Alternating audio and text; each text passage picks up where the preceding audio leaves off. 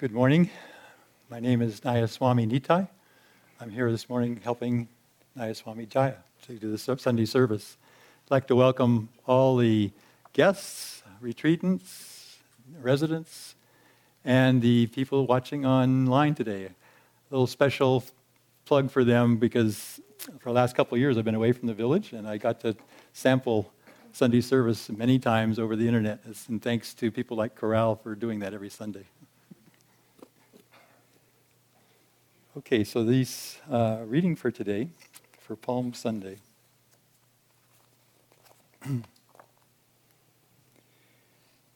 This is a book, Rays of the One Light, written by Swami Kriyananda, inspired by the teachings of Paramahansa Yogananda. Truth is one and eternal. Realize oneness within your deathless self. Realize your oneness with it and your deathless self within. The following commentary is based on the teachings of Paramahansa Yogananda. On Palm Sunday, the throng joyfully acclaimed Jesus Christ as he entered Jerusalem, casting palm fronds before him and singing, "Hosanna! Blessed is he who comes in the name of the Lord. The Lord bless the King of Israel." Jesus Christ had told the people, "The Son of Man must be lifted up." His reference, so we are told, was to the mode of his impending crucifixion. Some persons on that occasion had asked, "Who is this Son of Man?" Was Jesus a human being only? Those who on Palm Sunday called him king little realized the actual nature of his kingdom. He was far more than what they imagined. Yes, of course, he ate, drank, walked, slept, and talked like others. His consciousness, however, was centered in infinity. Yes, again, he laughed like others, but his laughter expressed divine joy, not mere merriment. Again, he wept like them, but never with human grief. The tears he shed were for the sufferings of enlightened human beings. Never were they shed in self-pity. Jesus Christ was wakeful in God. Most people, by contrast, are asleep spiritually. How strange to reflect that less than a week from that entry,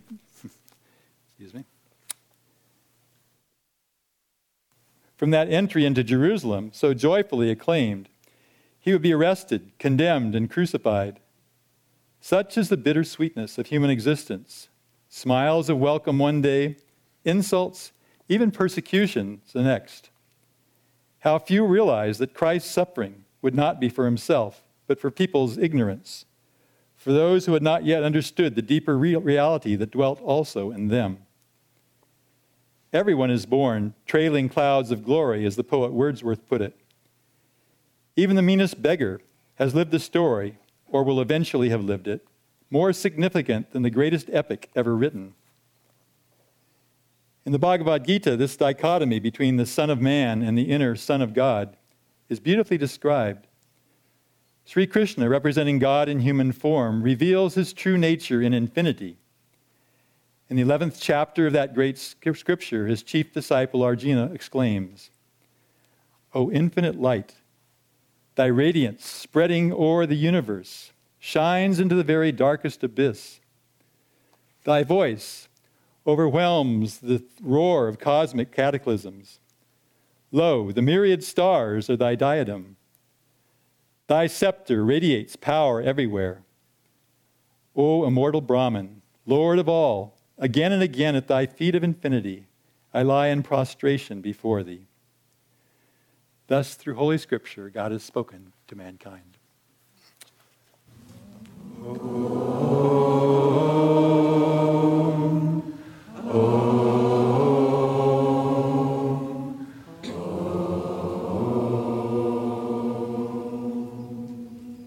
Wrapped in the blanket of hope, I slept long. I dreamed I was sitting on a throne, my face wreathed in smiles. My smiles withered, and the petals of my merriment dropped away one by one. Suddenly I beheld myself in rags. Seated on the hard stones of poverty, I wept, and my teardrops fell on the unheeding, unrelenting stones of my present circumstances. The world passed me by in mocking silence. I cried out for thy help, and thou didst wake me at last through the force of my desperation. I laughed to find myself at last neither rich nor poor, but safe forever in thy arms. Oh, waken all anxious souls from their dreams of smiling opulence and crying poverty. O maker of dream worlds, deliver me forever from the nightmare of disease and death. Wake me to immortality. Wake me to unshaken calmness, that I may know the fierce terrors of Monday delusion to be only dreams. Today, Palm Sunday, marks the beginning of the week prior to the crucifixion of Jesus on the cross. And it's a time for reflection in that week prior to that, reflection on Jesus' life, and of course, reflection on the events that take place in this following week. His triumphal entrance into Jerusalem on that Sunday. I often think, how must the disciples at that time, what must they have been thinking? Here he's going into Jerusalem, seemingly triumphant, in a spiritual sense at least. Many of them thought, I'm sure, the Messiah comes, and what all of that meant, and perhaps it could portend. And I'm sure it must have been a very joyous time for them. But on the other hand, we see that what took place later, it turned out very differently than what they had, I'm sure, anticipated. And Swamiji, in his commentary, he uses a word that I think is very appropriate. It's for this week, but also if we look at life itself, the lessons that come from this experience that Christ himself he had to go through. And that was the word, what Swami uses is bittersweet. And I think this applies to life in general. Life is very bittersweet. On the one hand, we think about the joys and the triumphs, and people, especially when they're young and they're full of enthusiasm and they're going out into the world, there's this great sense of sweetness and optimism of going out and to conquer, to be successful. The young couple getting married, the new baby that comes, and there's a joyful time. And then you see what happens and life goes on, and many people, they start out very joyful, very optimistic, very, very looking toward the sweetness of life. And if not lived properly, what happens in later life, it falls into a desperation, perhaps disease, disappointment. And life is like that. It's ups and it's downs, and especially when lived outwardly, and we seek our enjoyment and our satisfactions out into the world. It goes up and down, up and down. And many of the times when Swami Kriyananda would speak of that, the rhythms of life, he would say, in the end, it all adds up to zero. It all adds up to zero. Now, saying that, isn't there a feeling, perhaps you felt it, and maybe my voice conveyed it, and I know some people feel that way, when they look back on life and they see this, because usually, but in the later part of the life, we're on the downward swing. People feel, there's a certain sense of sadder but wiser, sadder but wiser. There's that melancholiness that comes into many people's lives at that time. But why sadder? Wiser, I hope. But why sadder?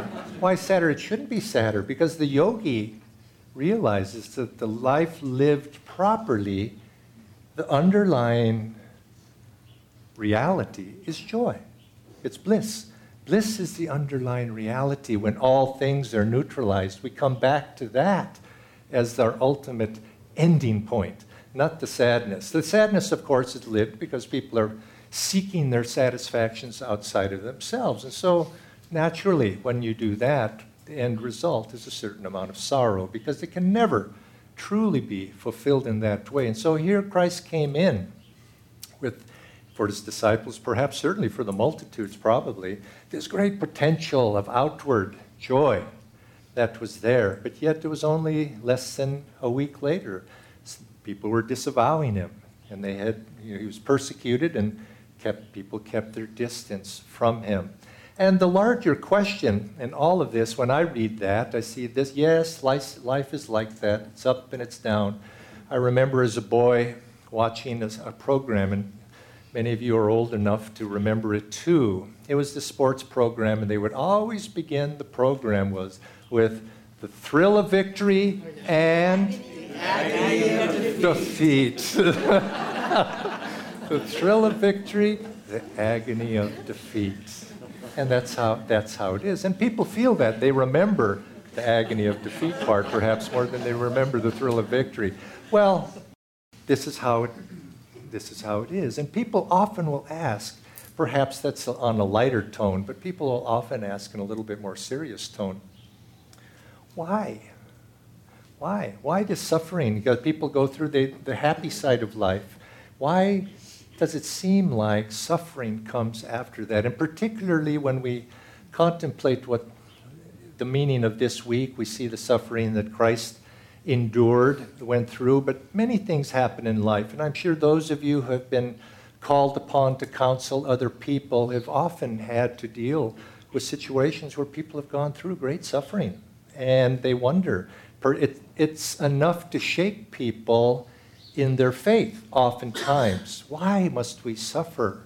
And of course, this is a cosmic question, but it's something that all of us must at some time in our life. Why does God allow suffering to be? And I think behind that, you would have to ask the question, the alternative is, we live in an Eden, perhaps. We live in a Garden of Eden, nothing goes wrong. The sky is beautiful like it is today outside. It's eternally that way. Ants never invade the kitchen.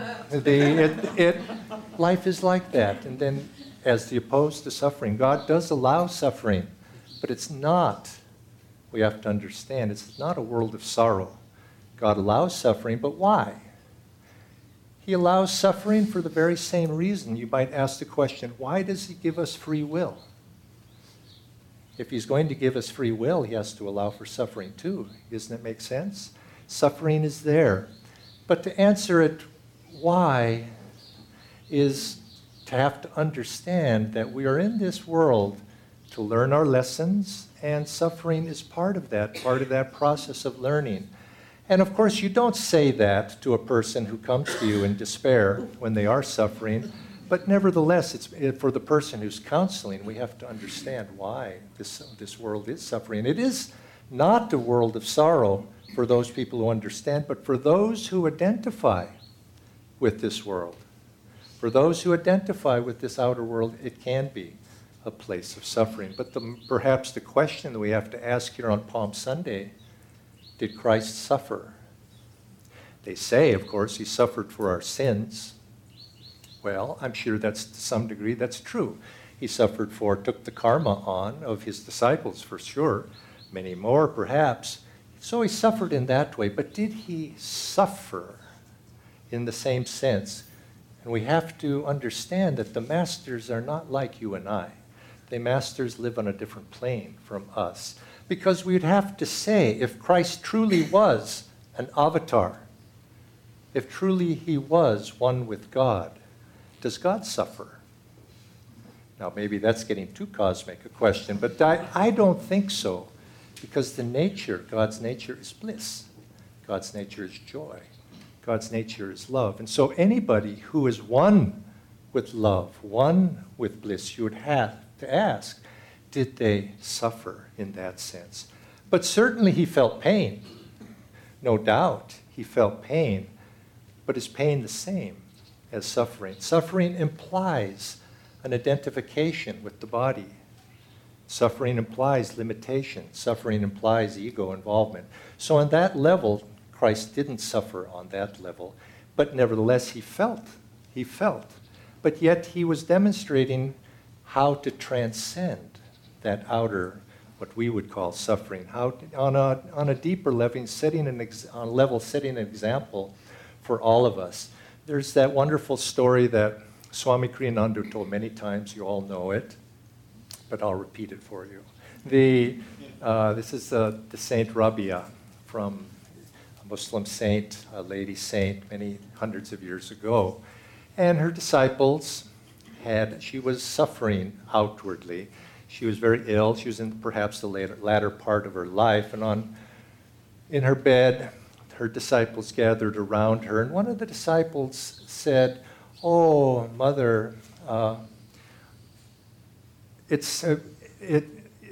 is no true lover of God who is not willing to suffer for God's sake."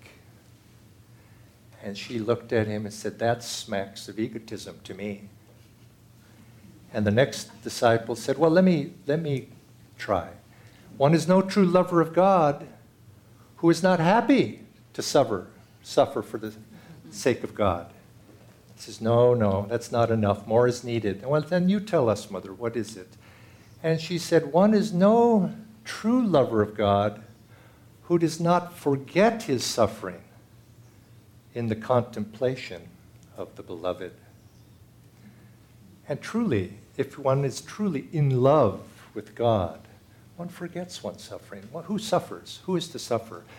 Anandamoyi Ma, great saint in India, Swami Kriyananda visited many times, but in one of the latter times that he paid a visit to her, she had been going through many difficulties in her own life. She had been having problems and inwardly with her body, and also with her just situation that she was going through difficulties. And Swami Kriyananda, coming to visit her and having not seen her for some time, was commiserating with her, telling her that, in an understanding way, commiserating with her and saying, "Oh, that's too bad." And said, "Yes, it's unfortunate that you should have to go through these sorts of things, and unlike you normally would do." But Ma just said, without much, very dispassionately, she said, "Is that how you see it?" And Swami stopped.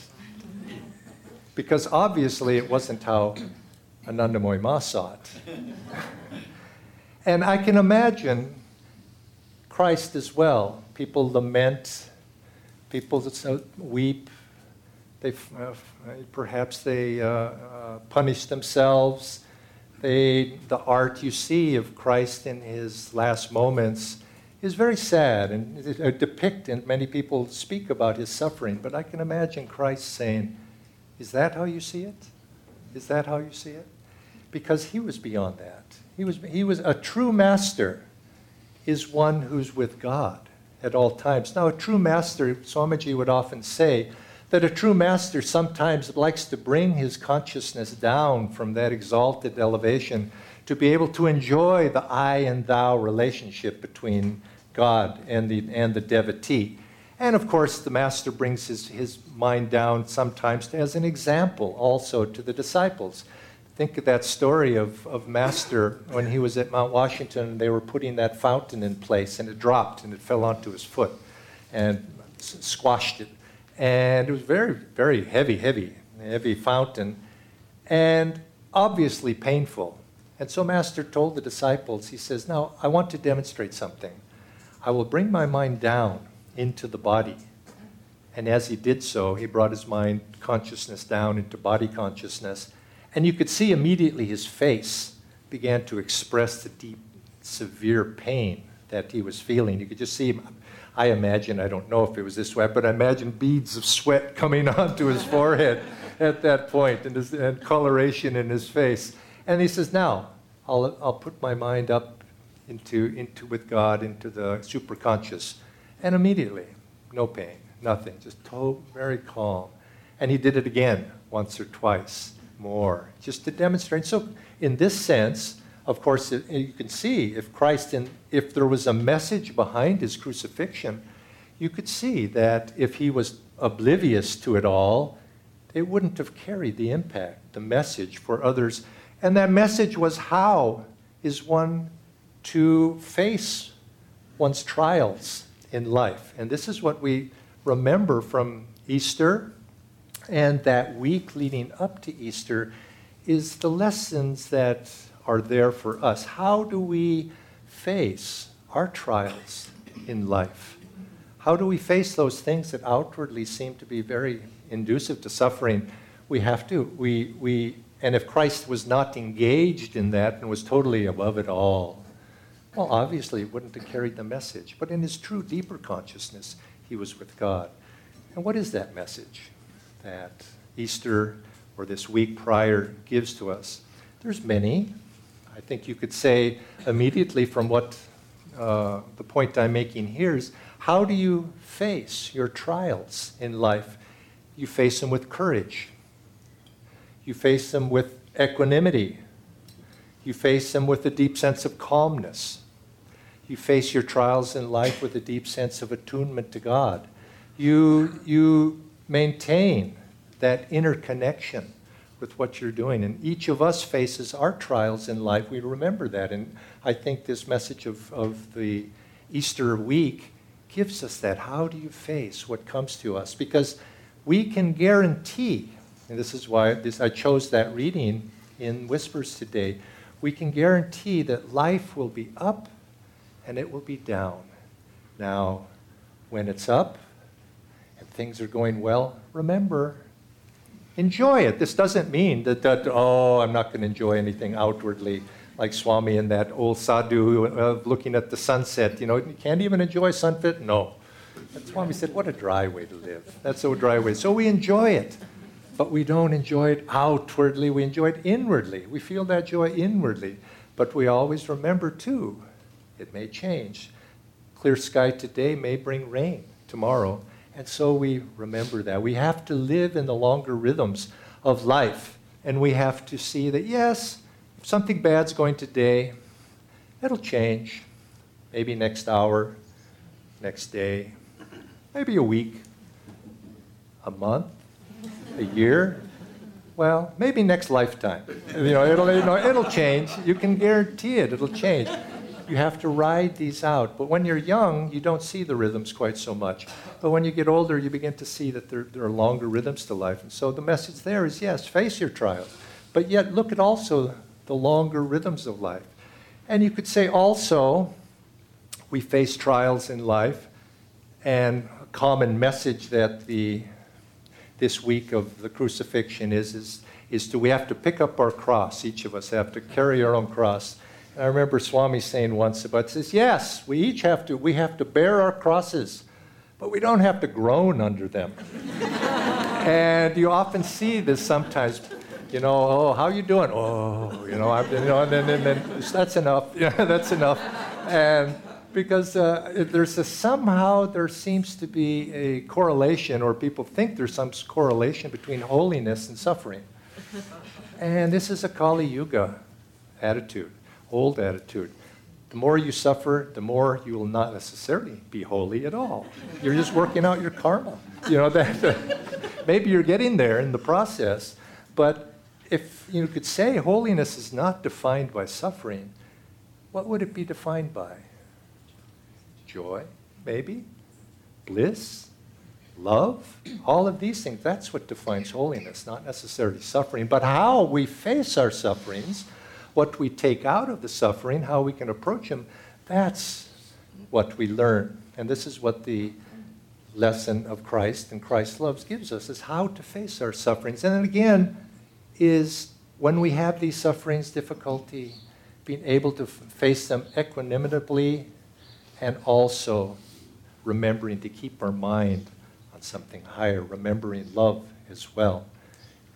Christ felt love in that last period of his life.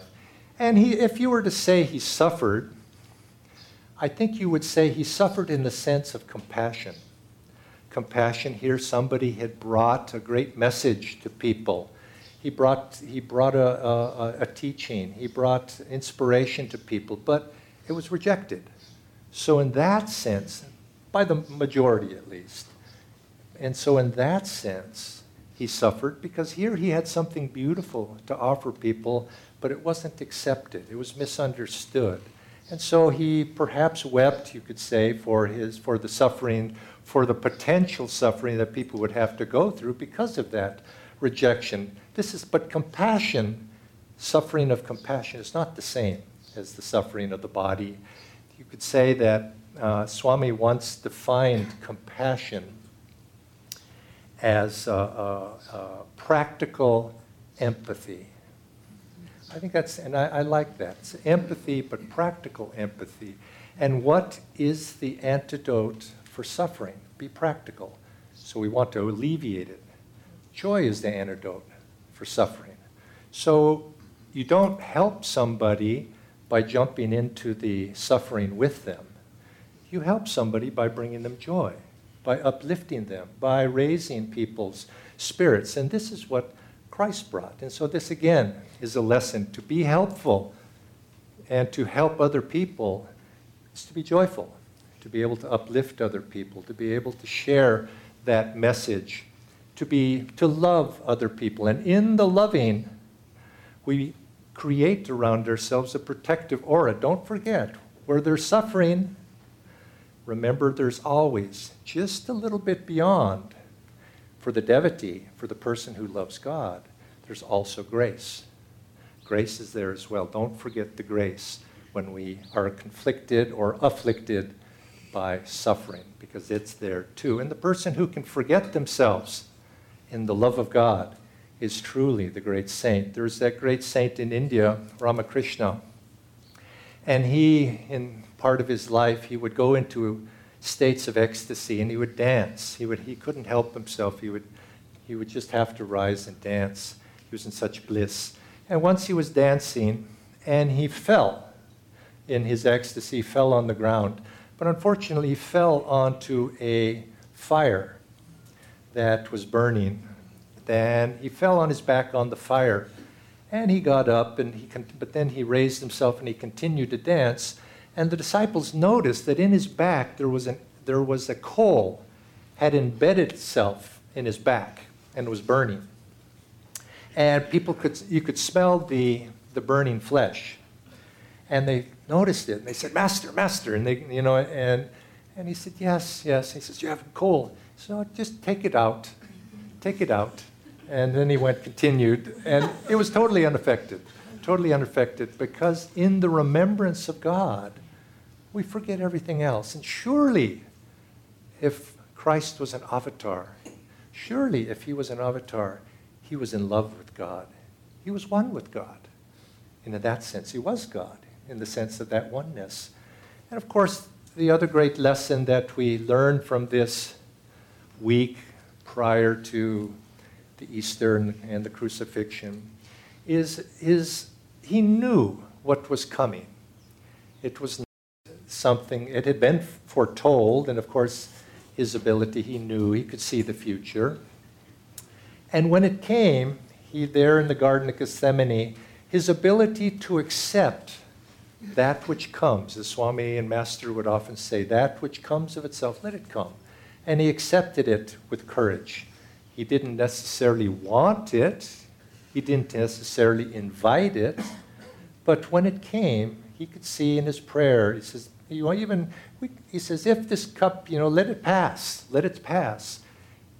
But if it's mine to experience, okay, thy will be done, not my own. And I think this is for us as well. We live our life. I was giving a webinar the other day, and the topic was overcoming our likes and our dislikes. And people often think likes and dislikes mean you have no preferences in life. I said, that's not true. Yet we all prefer one thing or another. There's nothing wrong with preferring something. You may prefer vanilla ice cream as opposed to chocolate. That's perfectly fine. But you're not attached to it. If chocolate comes, that's okay too. And I think this is the way to approach life. I think you look inside yourself and you see all these desires and perhaps these things you don't like, and they rule us. They rule our lives. Let them be. Accept. prefer. You don't have to invite, but you could prefer something. And if it doesn't come, that's fine. And I think Christ exemplified that. I'm fairly sure, as the Bible says, he would have preferred not to be crucified, I suspect. But that wasn't God's mission through him. He was fulfilling a divine mission, and it had perhaps been planned out who knows how long before. And he accepted that mission with courage, going forward in faith, going forward in oneness with the divine. And so these are the lessons that Christ this week, leading up to Friday, the crucifixion, and then the glory of Easter that comes after it.